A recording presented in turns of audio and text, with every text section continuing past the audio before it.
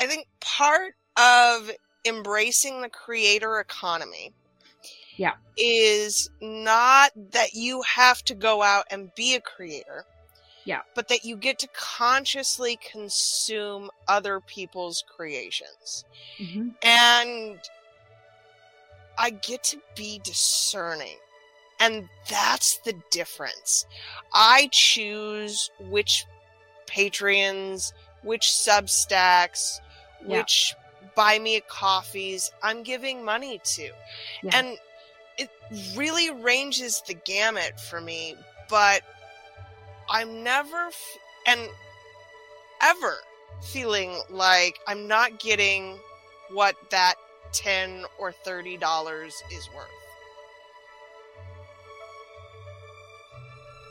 You're listening to Nourish the Risk Takers. I'm your host, Marisa Lowen. In this podcast, we explore the intricacies and complexities of asking for and receiving help. So unusual for me to not be the one asking the questions. You get to lay back, you get to relax. Right. I'm nourishing you in this podcast. It's a much different feel. So I am Briar Harvey, and I am the founder of the Neurodiversity Media Network.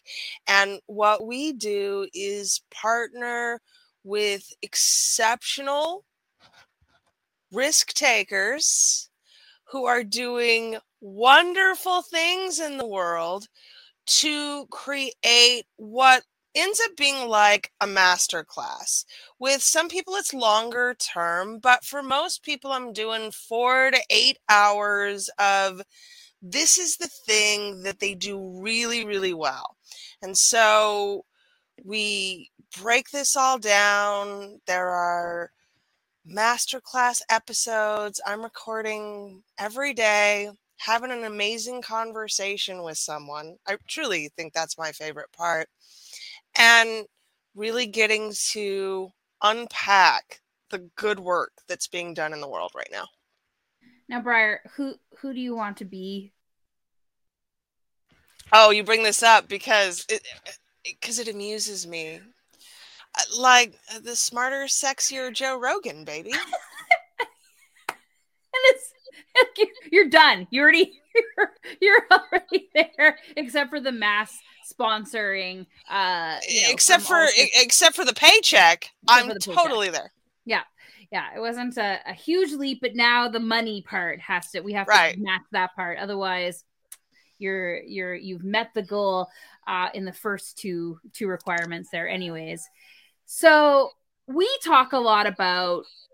Because I'm one of those exceptional people that Briar has a conversation with on the Neurodiversity Media Network, but we talk about asking for help, and we're going to talk about that too on this side. But one of the things that is always interesting is that Briar and I share.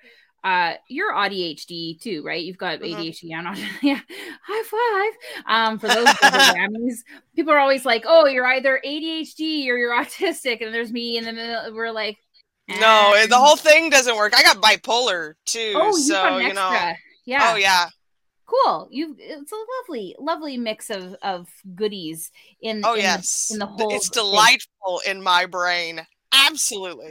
Absolutely. So we have conversations that tend to center around neurodiversity and mental health and those kind of things. So this is going to be an interesting podcast. Let's dive in deep because I love that kind of stuff. So you have created the Neurodiversity Media Network. Now, you were the systems witch when we first met, and then you started creating this Neurodiversity Media Network over the last month, 2 months, 3 months? We started in January. Okay. And we're in April now. So yeah, so you're heading into your 4th month where you are now creating your next quarters of content. I saw that you were looking for requests.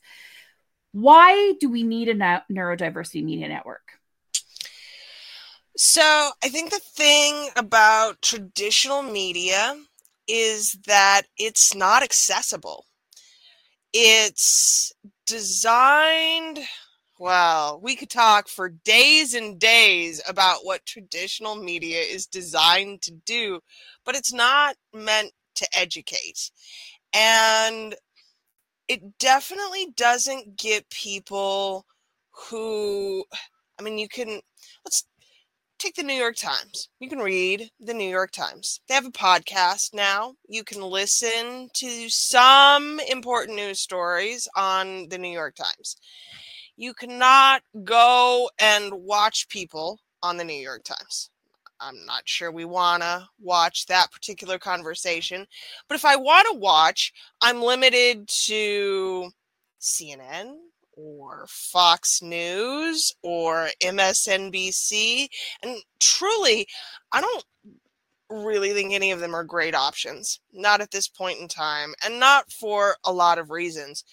So what we've built is something that comes in all formats. It starts as a live stream. It turns into a podcast and a written transcript. It turns into a blog post.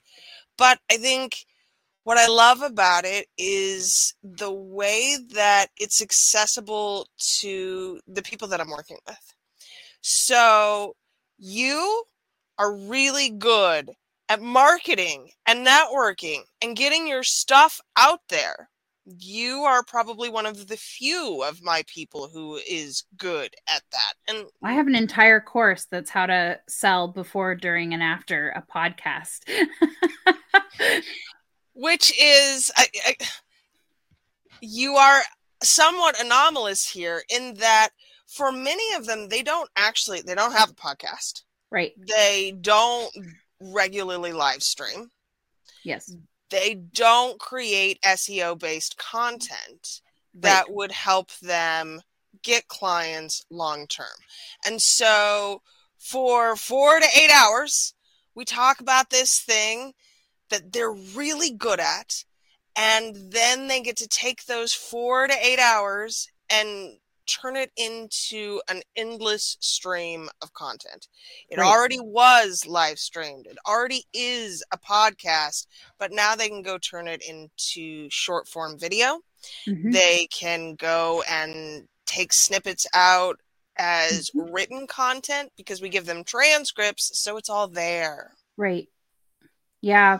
We were just actually talking about this in the Catalyst right before I hopped onto this, because I'm also doing a series of podcasts. Obviously, you're on this one, as well as Be in the Room. And yeah, I'm on that one too. Yeah. And we're making all that content available. I mean, shout out to Podium, who basically just runs our life now. But and I'll put that link in the comments if you want to try out this incredible AI tool that Briar and I are using to make our lives so much easier. So much faster. But we're creating all this content, and then we're letting you go. Now, if you want to create more content, go. And it's such a great opportunity to talk about what you do throughout the whole year. I mean, I always say there's the whole Gary Vee where he's like, create 80 pieces of content. And people are like, yeah, right. I'm like, no, actually, it's probably 160, 300. Because you can talk about this and you can reflect back. You can show a quote. You can show an audiogram. You can show a video. You can do that over and over again. And have that, and in different places. Like we were just talking, we're like, oh, actually, I'm going to put Pinterest pictures on here. I actually just started getting myself set up to add Pinterest into my cycles. So yeah. And then I said, we can actually turn the quotes, thanks to Podium, we can turn the quotes into idea pins. And, those are these little workshops these little mini master classes, what you're doing. So people can do that too. They can go take their master class that they did with you and then take out a few points, create a 20 slide idea pin, and that lives forever. We talk about short form content, but that stuff's coming up over and over again. It's played. And when there's not a lot of people competing in the landscape like idea pins right now, you can really excel really high there. And those things are I talk about this all the time. We can repeat the content over and over again. Even if you use the quote in January, use it again in July and October. Well, because 1 to 5% of your total audience on whatever platform that is saw it in the first place. And if they see it again, all that is doing is help reinforce your key message, and it'll feel familiar, and they're more likely to engage on it the second or third or fourth time that they see it because it now feels familiar to them. They don't even remember that they saw it. And if they did, the greatest thing is like, I remember when you posted this last year and it did this. Now they've created this content, which new people see and go, oh, wow, I got to follow this person because they're changing lives out here. Mm-hmm. It's really important, I think, that we let go of that idea of repeating ourselves. And the faster we do that, the faster we're going to make momentum happen. Yeah, I always say that you think you've said it 10,000 times, but somebody's just hearing it for the first time. For the first time. And even if they've heard it for the 7th time, they're just understanding it or just noticing it. And then they're understanding it, and then they're engaging with it, and then they're actioning on it. It takes time. When we look at change management processes, this isn't like I put out one post on Thursday and we expect to change everybody. Change management happens over 6, 12, 24, 48, 72 months. We're looking at long-term, and even more when it comes to public policy. That's just within a corporation we might be looking at. When it comes to public policy and creating community engagement, these things will take decades to change the way we do things. So why is that any different in your marketing? You're not special. It's the same thing. So when we look at that, I think this is a really great opportunity. You're helping them create the content, helping pull the ideas out, helping them to go and basically talk about what they love to talk about for a good chunk of time. Now, I want to talk specifically about the way you've set this up. This is on Substack. Mm-hmm. And I'm going to put the link up here. If you're watching this, please do check it out. Now, when I say this, become a founding member, this is a really interesting point, because if you haven't been to Substack, they're basically paid newsletter style websites. And what I mean by that is that they've really taken that model. When we used to watch blogs or listen to blogs, that we used to have the RSS feed, and it told us when our favorite blog would post a new thing, and then we immediately went and read that blog post. We've lost that a little bit when they retired RSS. So what Substack and Ghost and some of these paid newsletter sites are doing is that they know that we've got so much stuff to do. So when Briar posts a podcast or any kind of article on the Substack, it then emails everybody who follows. Okay. So you really get out of your own way of being like, I'm not going to post this. I'm not going to tell anybody. I'm not going to, I made this content and no one's going to ever know about it, because Substack's like, I want to tell everybody for you. And it goes and does that. So Briar's basically creating this pipeline where you create the content. You don't really realize what you're basically ideating in your genius and putting it out into the world. And then Briar's distributing it for you to the people. Now, it only works if people, I need to be pointing this way. It only works if people become founding members. And this is what I think is a really interesting aspect of nourishing the risk takers, because what you're doing is basically saying, by becoming a founding member, not only are you supporting the neurodiverse folks that are creating content on here, but you're employing me and one other person to do this. Let's talk about that. What does that mean to you? I've struggled with this for a long, long time. There's something about producing content paid that can be very similar in feel to influencing, which I think people are probably rightly skeptical about a lot of the time. What's an influencer? Who are these people? And do they actually have the credentials to speak about the thing that they're speaking about?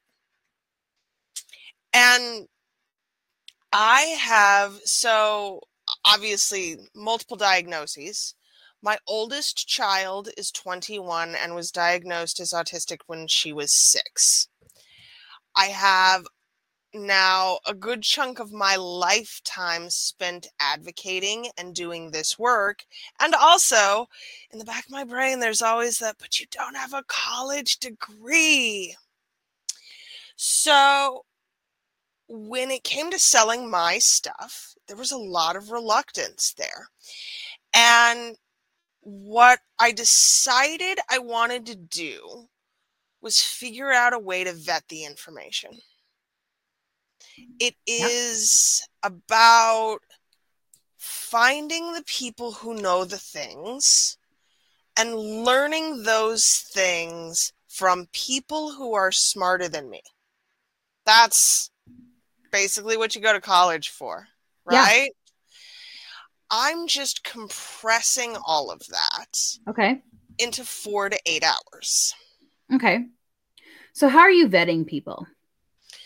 So at this point in time, no one has approached me and said, hey, I'd like to have a show on the Neurodiversity Media Network. It will happen eventually. You're out here peddling, hey, hello. You're having a podcast with me on Tuesday. I've seen it in action. It's just like, hello. Are you currently voicing your opinions in the world? Excellent. I would like to book you for a podcast. How's Tuesday at 3:00?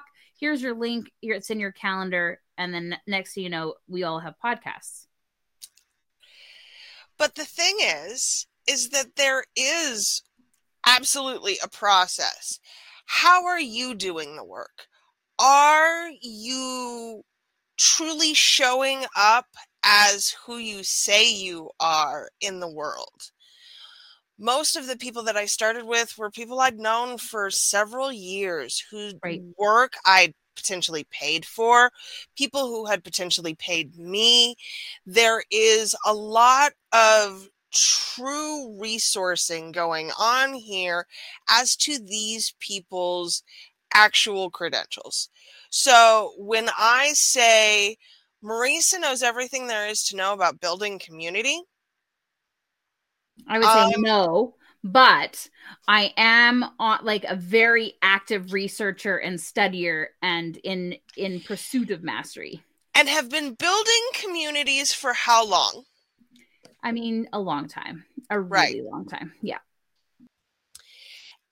And that's true of everyone that I have on.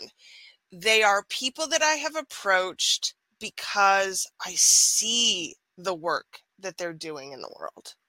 It's not about their ads. It's not about their social media. It's about the actual things that they have done. And that's who I want to learn from. I think that old nag about those who can't do teach is not accurate, but those who have done can teach better. I think your content, though, is not just teaching. It is co-creating, it's ideating. Like even though you're interviewing them, you're bringing out new concepts and ideas with them, even in the process of recording it. So it's not just teaching, here I'm going to teach this class and at the end you're going to have a, walk away. I think what you're doing is actually creating commentary and inviting more ideas to happen. So I will say this about Joe Rogan. The man does know how to ask a good question. And he says of himself fairly frequently that he used to, get people to eat bugs for a living. So maybe you shouldn't take him so seriously. What's key is that being able to ask the right questions from a skeptical point of view allows you to flesh out your thought process in a way that perhaps you might not have done so before. Because you have to be able to validate the idea and the teaching to me. Mm-hmm. Yeah, and I think I think a lot of times too with neurodiverse folks is we tend to be a little insular. We tend to be in our thoughts a lot, not necessarily because we want to keep them close to us, but because there just isn't anyone else necessarily around that wants to hear us go on for 8 hours about. You don't want to hear about my special interest? Yeah, right. And so there, was it called info? It was funny. We were talking to Karina this morning, and I said I wanted to say there is no such thing as like info dumping in the Catalyst, because we're all doing it all the time, and nobody will ever. Everyone like, do you want to see this? Like, how many times we're like, do you want to see this cool thing I made? Yeah. Everybody does. Like, we're literally 5-year-olds in that room. Like, do you want to see this cool thing I did? Yes, of course we do. Like, and we're, like, there's never an end to it. But, same thing what you're doing there too, is you're basically saying, here's an opportunity where we can allow people to be in their element. Now, I want to get back to this founding member funding model. I'm not going to let you shy away from it very much here. Now, when we first started talking about having paid sponsorship for this, I said one of the reasons why they should pay it is because, like, you should actually put on there that you and one other member will be paid a salary. And I remember you were like, like, you're just like, I'm going to turn my microphone off for a bit. I hear you, but I'm also going to not respond right away. And I was like, oh, interesting. I'm like, I thought this was the plan all along. And you were like, microphone off, going to go sit in the maybe muted spot. We didn't have the maybe muted spot yet, but it was metaphorically there. And then you were like, okay, yes. Why was it so hard for you to be paid? So there's the paid media model. Why is it so hard for you to be paid? Well, what is media? Who defines it? What does it mean for people to be the experts? And I think in a lot of our media, there is an uncomfortable parasocial relationship with the people who are giving us that information. Why? It's our right to have news, right? It's our right to be told the truth. Mm-hmm. Okay. And cultivating that is an obligation and a responsibility, which I, as an ADHD, sometimes struggle with. Please don't ask me to post something every Tuesday at 10 o'clock, or it will never happen. Mm-hmm. So having paid subscribers felt scary because it was a commitment. So are you committed to the Neurodiversity Media Network? I am. Okay. The other side of it too is, like, when we think about media, a lot of people are like, oh, gate walls, horrible. I should get access to the media. I should be able to read this for free. And there's a whole side of that. But it's like, okay, but the person who uploads the story to the website deserves to get paid. So the same folks that complain about media gate walls also complain that we should be paying people more. And it's like, where does the money come from? And they're like, well, ads, obviously. And it's like, you also don't like ads on the screen. So where would you like this magical money to come from to pay people more? And I think this is a really interesting discussion for Nourish the Risk Takers, because where do we start to create what's possible versus I'm just going to tear down the gate walls and how much people are getting paid to do these jobs? What's possible with the Neurodiversity Media Network? So that's a really interesting question. All of the live streams are obviously free. So if you come live, you get to consume it live. After it's been uploaded, it gets paywalled after 3 months or so. And then paid subscribers get access to, once the masterclass series is complete, there's a page with all of the links and things and transcripts so you can go and like binge it if you want to. But I do think there is a real truth to the idea that media in my country, probably in yours too, is the province of mostly upper class, mostly white folk.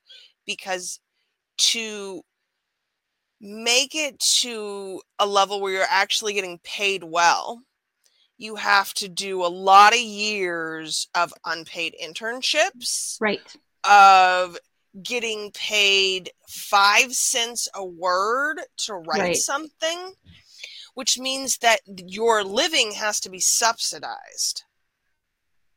And I'm going to be in 100% clear disclosure here.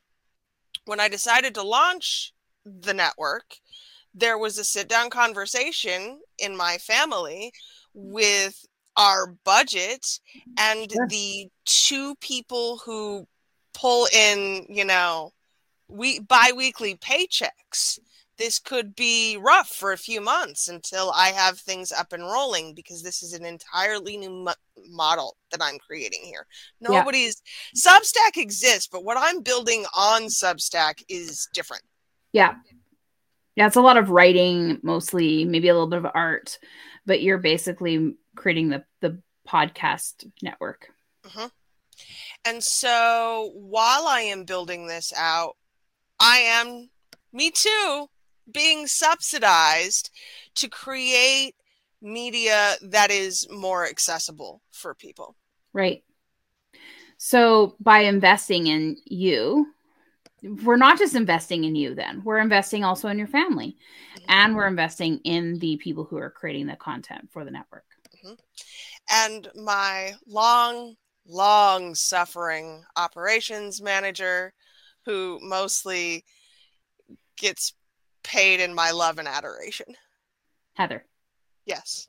Yeah. Shout out to Heather. We hear about you all the time. You glorious human being. Mm-hmm. Yeah, I mean, this is like when we talk about ripple effect too of nourishing the risk taker. So you are taking on a huge risk. So first of all, you're creating a new model. You're also creating a model on a platform that it was not meant necessarily for that. I mean, some people do have it. Definitely there's like some musicians who are kind of creating podcast / music. And so they're using that sound in there. But you're also asking people to invest in an idea for change. I think that we can't. The complaint right now, mainstream media, is that we're not actually getting the information that we need. And there is truth to that. And also, that's the model. Yeah.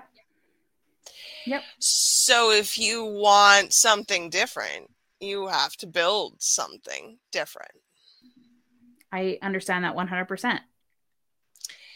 And I don't think that I ever would have said, I'm going to build a new media model, because if that is what I would have said, I'd have thrown it away. What I said was, I still think there's actual value in long form, in-depth content, and that people are starving for depth in a world of shorts and short form content. I agree with you. I think the shorter we get with our content, the shorter our spans are getting to. And so we're a product of that. And the more we play along with these, these short form video content or these little blurbs or the little bite-sized pieces, we're actually eroding our ability to focus on longer content. I can listen to things for 4 hours, 6 hours, 8 hours. I love radio show murder mystery. I am so excited about how podcasts have started really getting into the novels. Radio plays were something beautiful and amazing, and I was sure they were gone, but in fact, I just have to go to Spotify and I can find dozens of them, and they're story-based and beautiful. Yeah, and I saw the other day somebody was recommending, they're like, oh, your podcast shouldn't be longer than 20 minutes. I'm like, who has time to go through an idea in 20 minutes? I mean, I sometimes can, but like when you and I are doing this, 20 minutes would never be enough. Well, we've been on the air for 29.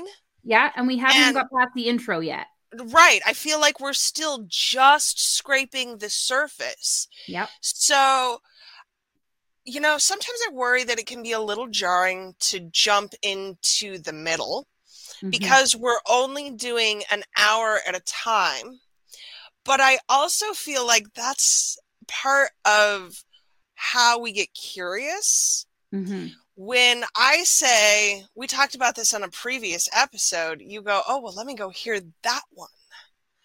It's not about backtracking you through my content. Okay, it's partially about backtracking you through my content, but mostly it's about the way in which we learn, and it's not linear. And I think as a lifelong unschooler, I have real advantages in seeing the ways in which my children have caught on to things at times when my oldest didn't read until she was 9. We just read to her. It's not like there wasn't information being absorbed. She just didn't have any motivation to read until she decided she needed it. My middle kid did not learn how to spell until he needed it to talk to people in Roblox. Learning isn't linear. Being aware of the ways in which things connect is not at all linear. And if you want to have an idea, you got to get curious. Yeah. So when we talk about nourishing the risk takers, is being curious nourishing? Absolutely. Curiosity killed the cat. And everybody leaves out the second part of that saying. Satisfaction brought it back. Yeah. Curiosity is what sparks my desire to learn and build things bigger than me. Well, why is that the way that it is what makes me go to figure out a system only to discover that, oh, well, that's broken. But I wouldn't have asked if I didn't have that initial spark of curiosity. So when people come to the Neurodiversity Media Network, and I'm going to put up the link again here, just in case people are listening to this and wondering, how do I get more of this? How do they satisfy their curiosity? That's a good question. At the moment, it's very much around Substack's layout. So it's chronological, which I am not sure is the best way to spark curiosity. But I am playing with like thematic tags. I think that is a good way to explore things in depth. I personally have started playing a lot with ChatGPT and asking it questions. On our website, though, it's just see a title and dive in. I think that when it comes to learning, so much of it is spoon-fed to us. Part of unschooling is not teaching my children. The biggest part is teaching my children how to teach themselves. Right. through discovery, right? Like through discovery. Like it really is, like you said, I'm going to learn how to spell because I got to communicate to on Roblox. Yeah. What does it look like to self-educate? And truly, I think most of us don't have any idea. We don't know how to be open to learning. No. Yeah. And it's because we hate learning because of the way that it was dispensed to us, oftentimes through force, as children. Yeah, as opposed to being so curious in the world that we go and, take things apart just to see how they're put together and then put it back together and see if we can put it back together in a better way. We're not allowed to do that. No, and I think that we are often reprimanded when we try and learn for ourselves out in the world. Well, who gave you that idea? Or where did you learn that? We're always questioning the validity of information, especially now in the information age, when the entirety of the world's knowledge is right here in my hand.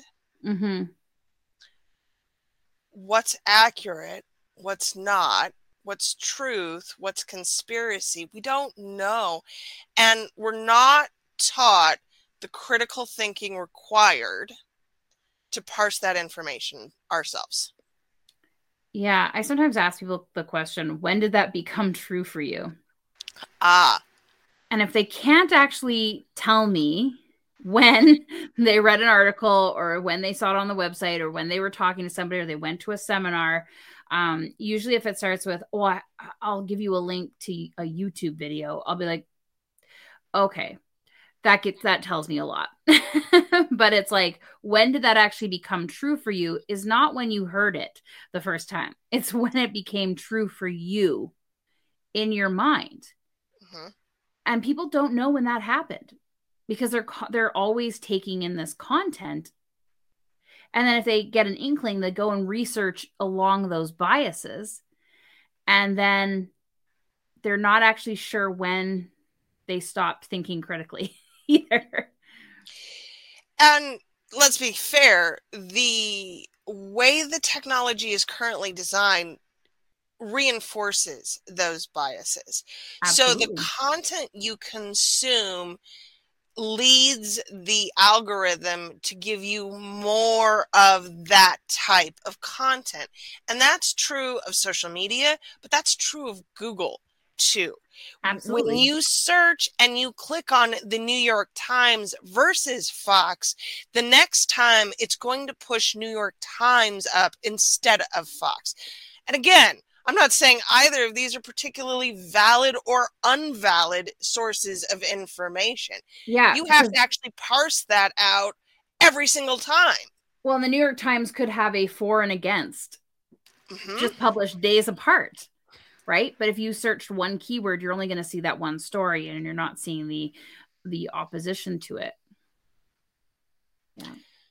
And I think we are so willing to allow our opinions to be informed by other people rather than what we feel is true. So there's comments on each of the podcasts, like in Substack, you can go in and comment. What I will find interesting is a year after you're doing this, if we come back to it and see if people actually do engage and say, I hear what you're saying. However, in my opinion here, this is different, because that's when I think then you'll get the media going. Because really, even though we might be an expert, and I say this too, I've only been a part of the communities that I've been a part of. There are thousands of different types of communities around the world. If I stop listening to those other communities and their experiences, I think I stop learning, right? So I want to hear different things. Like you've heard that, great, Marisa, you have that experience. Here's our experience. Oh, wow. That's amazing. That's where I see the potential. Whereas mainstream media, you can't have those conversations because I think wading into the comments is truly one of my favorite pastimes. Go and read something and assess your own personal confirmation bias around it, and then go read the comments, because truly people will say horrific things in the comments. And when you set aside the language, what are they saying? What is the actual conversation about? And we don't get to have a conversation with our media. No, we don't. That's my whole goal here, is for people to be able to participate, not just in creating the media, but in shaping it long term. What works now won't work 2 years from now. Mm-hmm. So how are we constantly building something that is accessible to people? That doesn't happen in a vacuum. We have to fucking ask. Sorry. So when it comes to nourishing in your own life, how comfortable are you in your relationship to asking for help? I've gotten pretty good at asking for help. Mm-hmm. What does it look like for you?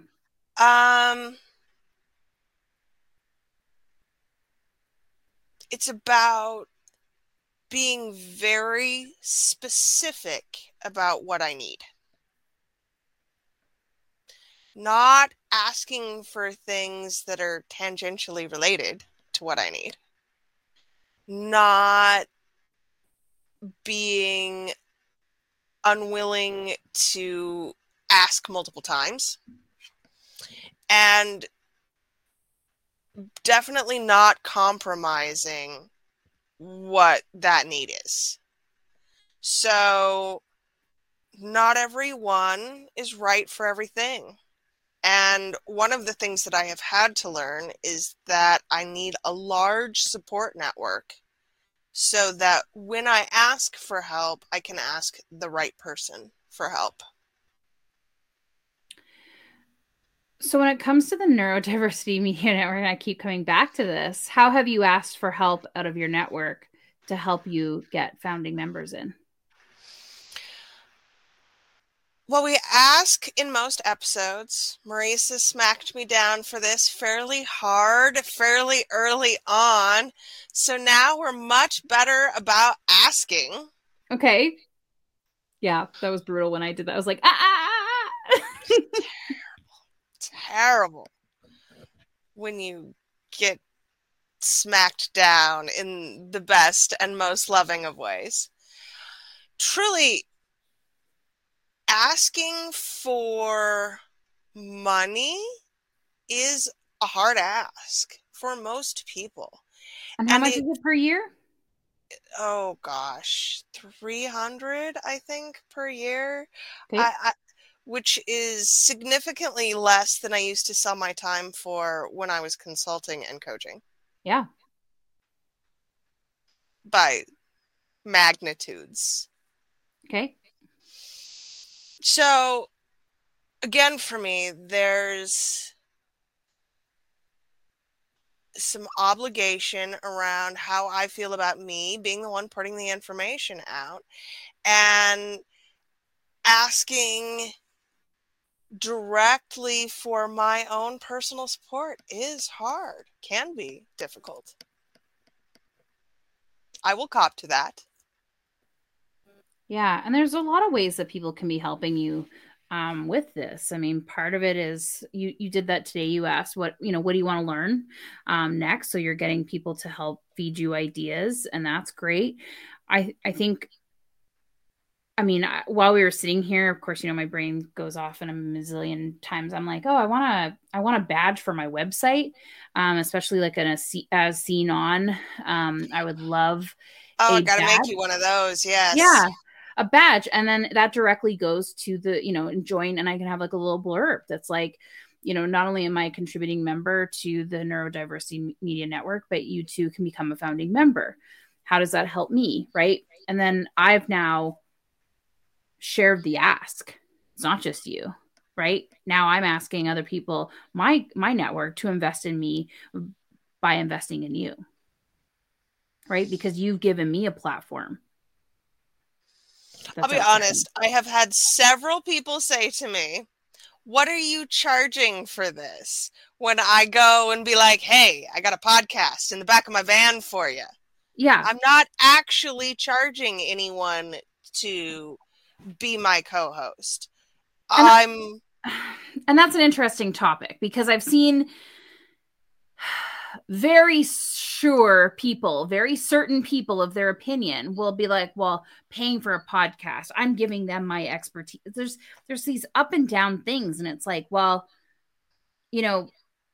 yes, you're giving them your expertise, but you're also getting their audience. You're also getting the work that they do. I'm of two minds. There's always paid advertising. A lot of people get really upset about advertorials, but I'm only mad when they're not declared. But advertorials are also great. It's a spot for me to see in a longer form content of how the company sees themselves. Same with you. We're still getting, it's not like you're doing hard-hitting journalism. You're not Barbara Walters. Like, you're letting us say what we want to say. You're letting us create the key messages, the content, the SEO opportunity for that to come back to us. We're all we're doing is, leveraging our network to get our voices out there. That, to me, deserves to be paid. So even if you did put a fee on there, it again is part of investing in the thing that you're creating. It's basically coming together and saying, can we pool our resources in order to create this thing outside of ourselves that benefits us back? I think this is the part of nourishment that is difficult, right? How are we growing our communities and also providing for ourselves? What are we doing to lift people up while also making sure there is food on the table? And I don't think there's ever a right answer. I don't think there's any one true way. I think we get to choose how we want to charge people. And I think we get to choose the ways in which that feels good in our souls. Because you're right, I could and will maybe consider it. What I am leaning into now currently is paid advertorials from me, read live on the air, because I'm not going to allow sponsors whose whatever product, services, whatever I don't believe in. And for those sponsors, the benefit is not just benefiting me, but the work. Right. I mean, there's some interesting opportunities there where you create these really aligned sponsorships. I mean, we were talking about, I said people can sponsor the host, right? People can sponsor. There's a lot of power in that. If a company comes forward and says, I actually want to sponsor Marisa. We're a community-based platform and we would like to sponsor Marisa. I have to then go, okay, what's that relationship? Because it's not just you, it's they've now put their name on me, right? Which people might think that I endorse what they do. But in some cases, that might be amazing. Like, a company comes forward, I absolutely would want to endorse them. And I'm excited that they're giving you money. And it's an opportunity for me also to be aligned with a brand that I might not have the opportunity in anything else I'm creating. Well, and when we are building communally, right? If someone came to me and said, I want to sponsor Marisa's show, I would absolutely be coming to you and saying, this is the person who wants to sponsor this show. Yeah. How do you feel about that? If Yeah. you are not the right person, maybe I can shift them to another show. Maybe I can just do bulk ads. There are options if I feel good about them as a sponsor, but we get to build communally when we're intentional about it. Yeah. I mean, in mainstream media, you don't get a choice. I'm always cringing when I'm reading some sort of like horrific news about some sort of violence. And then I see a Friends ad like right in the middle of the article. I'm like, oh no, like, oh no. Right. And it's like, you don't get that choice. You're on the Google network and it delivered it.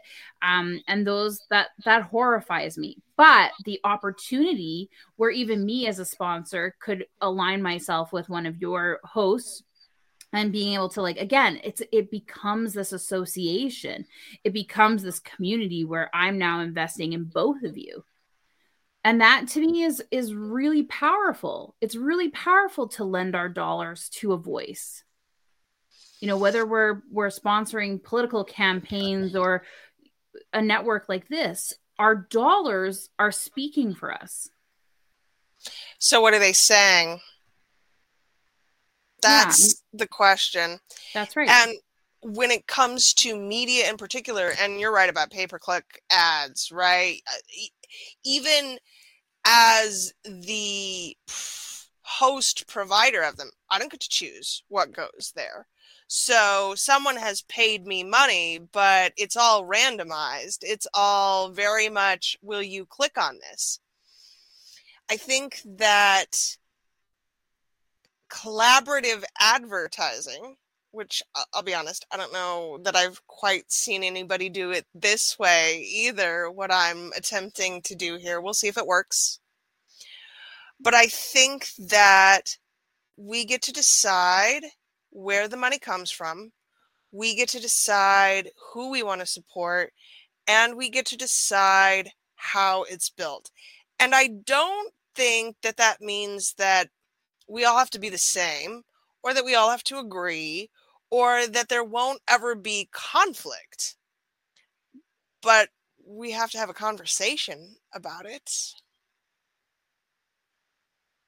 Yeah, I mean, part of it too is, you know, letting yourself be sponsored. I went through many years where I was organizing events, and the idea of having other sponsors, you know, was just like, no, I can do it myself. And I did. And then I got to the point where I was like, I need more people. I need to like pay them. And so it was like being able to drop that. The other side of it is I love the idea of, you know, any events that I do is that we could have a sponsor that pays for free tickets so that people can go. The bums in seats, allowing, because then those seats are still paid and filled, and it serves a purpose, because we have speakers speaking to an empty room is horrible, you know?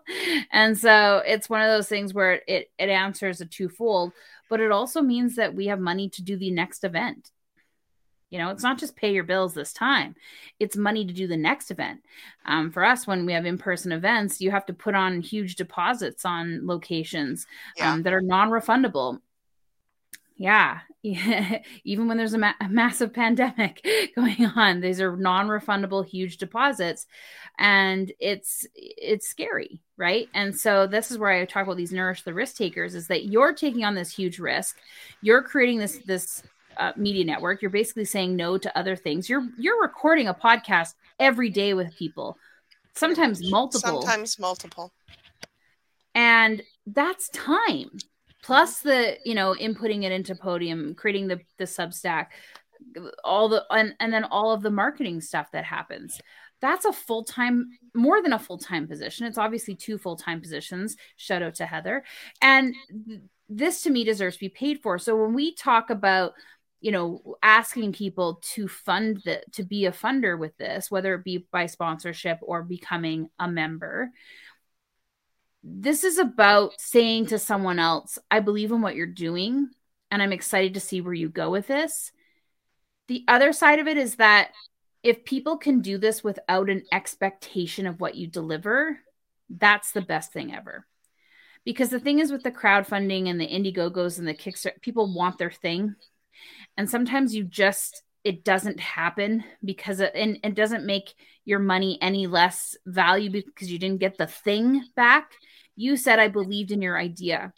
And it might not be this idea, Briars. This is what I look at too, is bringing both my skills and my content, bringing the dollars in, whatever I can do. It might not be actually the Neurodiversity Media Network I'm investing in. I'm investing in this idea and Briar's next idea and Briar's next idea by saying right now, this is important to me. I feel like part of what we do when it comes to taking risks is putting ourselves out there for the humiliating falls, right? And I do rely on my support network to catch me. I do rely on people believing in me and maybe the work, but definitely believing in me. What's that like? Sometimes it's scary, but truly most of the time it's very filling, very fulfilling. I think that the more we build our communities of care, the easier it becomes to do big, scary things. It's not just about info dumping. It's about that I trust, especially in the Catalyst, that when I come in here and say, I built something, everyone truly is excited to see it. Not just because they too have or will dump their own thing, but because they care about me as a person and they care about my work. Yeah.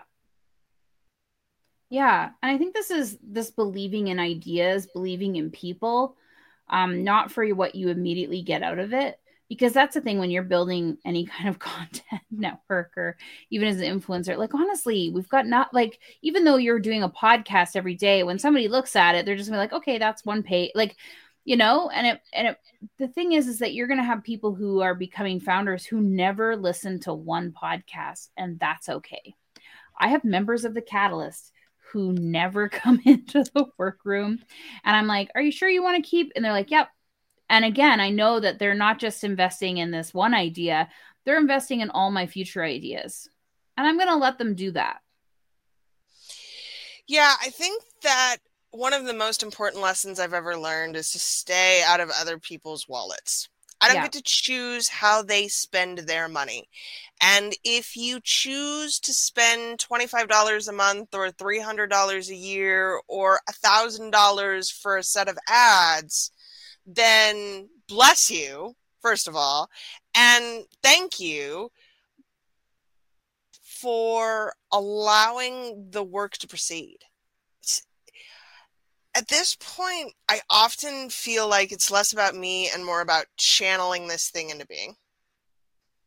I don't know how much of this actually came from me, because again, I would not have set out to reinvent media if I had been given a whole lot of say in the matter. Instead, I was like, oh, I've got this idea. And then everything just started happening. Yeah, I mean, that's how the Catalyst came about, right? It was just like, hey guys, do you want to get a place where we can just go chit chat and not have to worry about people going, that's not business related, and then you could just, you know, go and, you know, hey guys, want to see the cool thing I built, you know? And okay, now truly, we have so many great Star Trek conversations. That's worth every cent. Yeah, I actually have a whole meme for you about, or sorry, a TikTok that I have to show you, where the guy basically says, if you're ADHD, you like Star Wars, I think it is, and if you're autistic, you like Star Trek, or it could be the opposite. But anyways, I saved it for you. Thank you. Like, Briar will also appreciate this, because of course I like Star Wars and Star Trek, which is not a big surprise. The best friend homework. The best friend homework. Yeah, I mean, this is the beautiful part about being nourished. So the other side of it, and we've kind of touched on this, is how are you about receiving help? That one was also a hard thing to learn. Actually, I think probably harder than asking.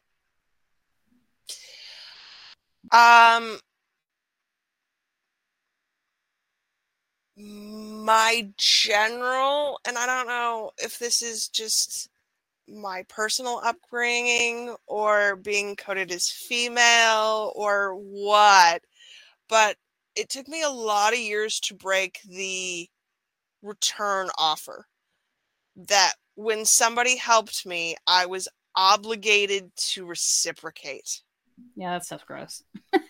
And I think we have to come to a place where we realize what we actually have the capacity to offer. So what I will offer is almost never in kind. The things that I need help with are not things that I can help people with. So how can I accept help without feeling obligated? And that truly is a lot of internal work, especially if you have a dysfunctional family of origin. Yeah, I mean, there's a lot of things where we can talk about being neurodiverse too and asking for help. You know, and you know this because you have kids in school systems, and you know, asking for what are they called, the IEP or whatever, the individual education plans, and having that and the work that goes into that and the ongoing work that goes into that, both from your side and the teacher side and your child side and all that stuff. I'll be honest, if we had public schooled, my children probably wouldn't have IEPs because of the amount of work that would have required from me. Right. The paperwork in particular is something I really struggle with. Once again, shout out to Heather, because I got to have somebody in my life who is like, no, you actually do need to save your receipts for your accountant, Briar. Absolutely. Yeah. Yeah. I also have to do that. But yeah, I know my mom's like, well, my mom asked me once, she's like, if you could have any help in the world, what would it be? I'm like, someone who went into my bags, pulled out my receipts, and then did whatever needs to happen for them to go into QuickBooks. And she was like, that is actually amazing. Who does that? Who does that? Man, if it existed, take my money, right? To someone that comes over to your house once a day and is like rummages through all of your stuff, goes in your car, looks under the seat, and is like, I got that receipt, or like, I checked your mileage, I'm gonna enter your mileage for you. It's like, you know, those kind of things that just help you be great. You know, one day that's my dream, but until then. What is that, a personal accountant? That's like a personal, it's past personal assistant. It's personal accounting. Yeah. It's great. There's a business idea for you. Who wants it? We're offering it up to you for free.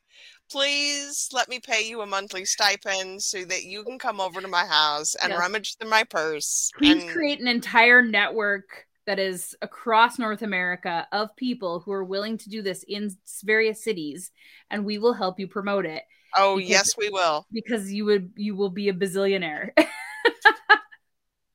Just some person coming over, like, what a great like people who are kind of in the retirement phase, you know, and they just want to come, you know, and just make sure all your receipts are put into QuickBooks. Like, genius. We've just created a multi-billion-dollar industry. Somebody needs to take this from us. Please, somebody, take it. You just hear this rustling downstairs. You go down and there's the accountant. Just be like, I'm just grabbing these. Also, you forgot to put the chicken back in the fridge, so I just put that in. Okay, I'll see you tomorrow. And off they go. Like, how great would that be, right? just with all like those paper and just like, just scurry out of the house before you tell them about the sock drawer or the bathroom cupboard that has receipts in it. It's best they not know.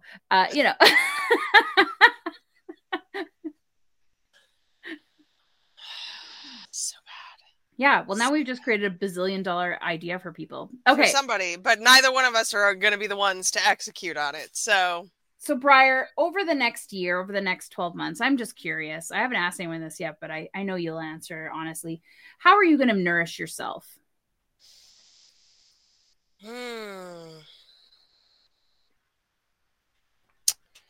So one of the things that I'm actually looking to do this year with the money given to me by supporters and advertisers is hiring a personal assistant who probably won't purse rummage, although I may now put that on the list. But I definitely need a butler. I need someone to manage certain aspects of my life that I am incapable of. Like, I bought a new pair of compression gloves for my hands. I cut the tag off and accidentally ripped the seam. I've had that pair of compression gloves in my closet for well over a year now because I am clearly incapable of pulling out the needle and thread, and it's 5 stitches. It's probably not even that. But they're compression gloves, so they have to be fixed. I can't just have this hole. I'm incapable. I need somebody to actually manage the personal details of my life. Yeah. Yeah. And I think that's a valid ask, and I think I look at like old academia, right? When it was largely white men who were professors. And these guys had a whole staff. They generally had a wife, but they also had adjuncts and assistant professors, TAs, all of those things.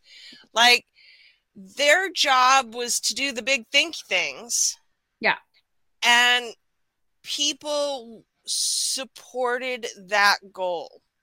I do not think it is an unreasonable request for the people who are doing the big thinky things in the world right now to figure out ways to find staff, to find support. Yeah. And that means if we find somebody with some big thinky ideas that's really cool, we might be buying them coffee, multiple coffees, a subscription of coffees, in order for them to keep doing that. One thing I really love about the Substack model is that I truly do feel like those few dollars are contributing to greater things in the world. Yeah. I'm reading things and watching things and listening to things that are measurably improving my life. And because the format of it is largely long form, there are no Gary V's.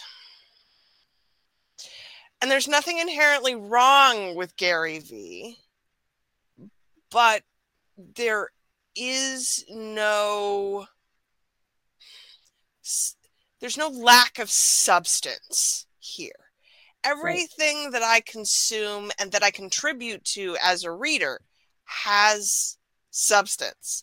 Even if it's one of my favorite Substacks is a salad newsletter.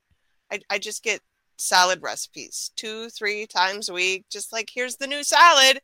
Like, yeah. Amazing. It is. Yeah. Yeah. I need a casserole Substack. I just love good casseroles. I'll keep an eye out for one. I just love warm casseroles. And that's it too. Is like, it doesn't have to be complicated. I was doing research even last night. channel makers was talking about earning income off YouTube, and the numbers of subscribers were not ginormous, but the numbers of income were, and a lot of it was through sponsorship, a lot of it was through affiliate links, and a lot of it was just, there was a bit of YouTube ads, but a lot of it was just the subscribers loving the content and tipping. And I think this is, again, I think we're just missing such an important way that we can nourish others in an amount that we might not even know we might not even notice. I think part of embracing the creator economy is not that you have to go out and be a creator, but that you get to consciously consume other people's creations. Mm-hmm. And I get to be discerning. And that's the difference. I choose which Patreons, which Substacks, which buy me coffees I'm giving money to. Yeah. And it really ranges the gamut for me, but I'm never ever feeling like I'm not getting what that $10 or $30 is worth. Yeah. And I mean, the worst thing is like when you're like an incredible, amazing creator, and then you're like, I'm a full-time accountant and I also do this on the side. And it's just like, oh man, imagine what you could do when you just get to be this, right? And that's where some people say, oh, get a real job or all this kind of stuff. And it's just like, it's a lot to create content. It's a lot to build a system. It's a lot to figure out ways to make it sustainable for yourself. It absolutely is a full-time job. Oh, yeah. And the other part of it is, why the fuck not? Like, when did we decide that work had to be drudgery and painful? When did we decide that I couldn't actually truly make money off of art? And I feel like this is a recent historical development. We act like this is that a creator economy is new, but I'm pretty sure Leonardo da Vinci made his entire living off of a creator economy.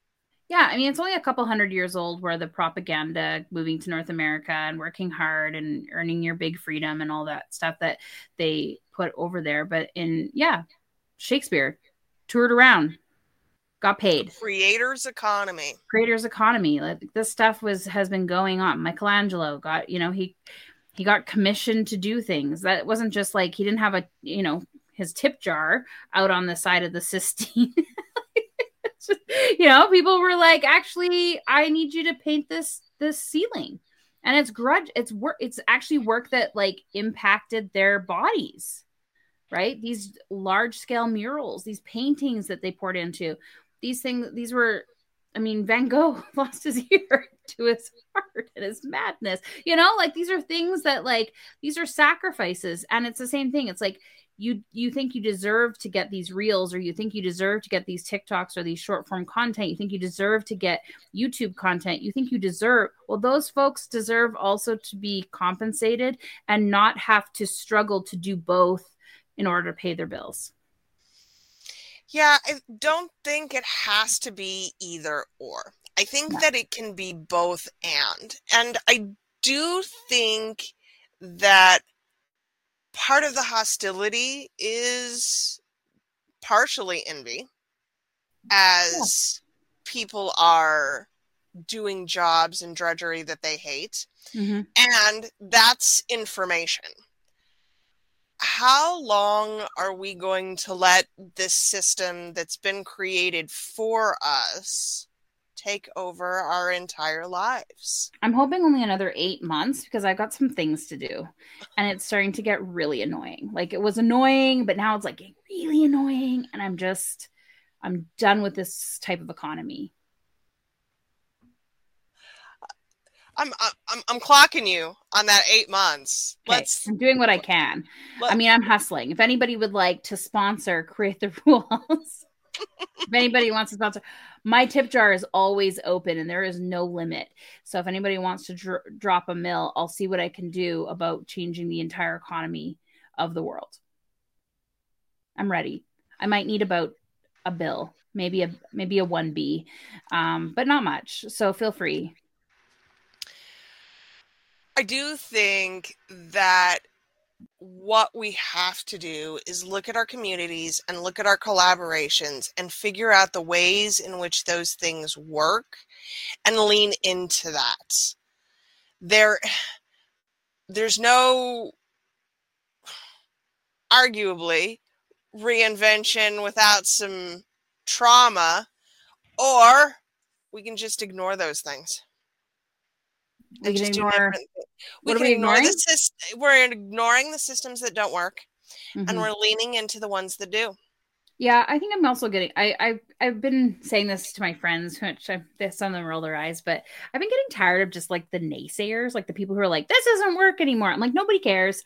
Now we have to figure out what does work, and we have to start creating that and just operating in that system like as if it was normal. Like we just start. Like you're doing that, right? You're just like, actually, now I have a Neurodiversity Media Network, and here's the ways that you can join. You just do it. Like you're just like, and this is normal. And then when you look at people who are like, oh my gosh, I can't believe you're doing this as a job or get a real job, and you're like, you just look at them like, oh, you didn't know that this was normal? Oh, well, now you do. Curiosity is also about running experiments, and That's right. Sometimes those experiments fail. But sometimes they succeed. And you have to actually experiment to know. Yeah, it's time to start to gaslight the capitalists. Just saying. Interesting. All right, I'm with you. Let's do it. I'll make the t-shirts. Okay. Okay, Briar, we could talk for a bazillion years. I want you back. We'll do this again. Let's keep talking about how we nourish the risk takers. I think you're doing a phenomenal job. Tell people how they can find you. How do they become either a sponsor or a participant or a funder? Thank you. So you can find us at neurodiversitymedianetwork.com. You can become a founding member there. It is $25 a month, $300 a year. If you would like to sponsor, if you'd like to advertise, you can join us at briarharvey.com/partners. And currently we are looking for people to support either shows or host workshops. One of the things I like about this collaborative advertising model is that I get to try new things. So I'm really excited to figure out if there are ways to advertise that have never been done before. If you have ideas, I'd love to hear them. Cool. All right. And then I like to just take a moment and say what I appreciate about you. And what I like about you and what I like about you being in the Catalyst. So Briar, I think if nobody knows this, I always like telling the story. I found Briar on YouTube. I was researching a video and Briar had this this podcast, video cast, I guess, about movies. And I was like, oh, I like Briar. And then oddly enough, like a couple days later, in the creepy internet world, Facebook was like, do you know Briar? Like, maybe you know Briar. And I was like, no, but I just watched a video on YouTube. And then I think either I did it or you did. We became friends on Facebook. And then we started seeing each other in various circles on the Facebook world. Clubhouse. Remember when there was Clubhouse? Well, Clubhouse. Let's not get crazy there. But here's the thing. Here's what I like about you. One, you take up space. You will take the time you need to tell the story. You will take the time you need to make sure there's understanding. You will take the time you need to create the bridge or the relationship. And I find that incredible, because in a time where we are always rushing, we just talked about short form content, we talked about the short attention spans, you will demand and then show up for the time it takes to do that, which is interesting given that you have ADHD and there's so many squirrels in the park. But when it comes to this, when it comes to an idea, when it comes to a person, when it comes to building that relationship, you show up for that space. And I love watching you do that. I love when you're like, I'm just going to mute right now and I'm just going to think about this for a bit. And then you come back. And the ability to take that space, to not know all the answers, to go and think about it and to let it sit and to see, and to, I'm guessing it's just like a little internal conversation you have with yourself about how you're going to respond. It's so important, and it's so magical, and it's so important in our community because people are starting to mirror that. I'm seeing that people are giving themselves permission to not answer a question right away. They're giving themselves permission to change their mind. They're giving themselves permission to ask, what would make this even better? And they're giving themselves that permission to mute themselves and go into another room and then come back in. And there's no shame. There's no embarrassment. There's just being you. And I really love that. Gonna make me cry over here. That is an incredible compliment. Thank you. And you're a valuable part of the catalyst. So, we have a whole room that was, that's true. Well, we have several rooms. We have several rooms now that I have inspired. Room that does this, and I'm like, but you can often find Briar in the Cat-a-list room, which involves a cat purring for 25 minutes. Listen, that's worth the whole membership right there. The Cat-a-list. How can you not love the pun? I know we've had a now request for some dog themed, so now I have to think of how we're gonna fit that into it. The Dog-a-list doesn't quite have the same ring. Doesn't have the same ring, and we'll make it work. Absolutely. The Bard Academy or something. Who knows? Something in there. But thank you very much for being a part of my community. Thank you for being a member that people look forward to being in a room with. Thank you for being that support system for so many in that room, whether it's about accessibility or systems or, creating podcasts with them and encouraging them to be the experts in their area. Because I think for a lot of people too that come into the Catalyst is no one's ever asked them to do what you're doing. You really are seeing people, and then you're helping others see them too. And that's priceless, right? So thank you for doing that. I really appreciate you. And yeah, thank you for being here. Thank you for listening to Nourish the Risk Takers, a podcast where asking for help becomes easier and receiving the help becomes life-changing. Please subscribe wherever you listen to podcasts and subscribe to our mailing list at createtherules.com to get notified when the next interview is released. Follow us on all socials at Create the Rules for in-between insights, talkbacks, and more. Thank you for being here.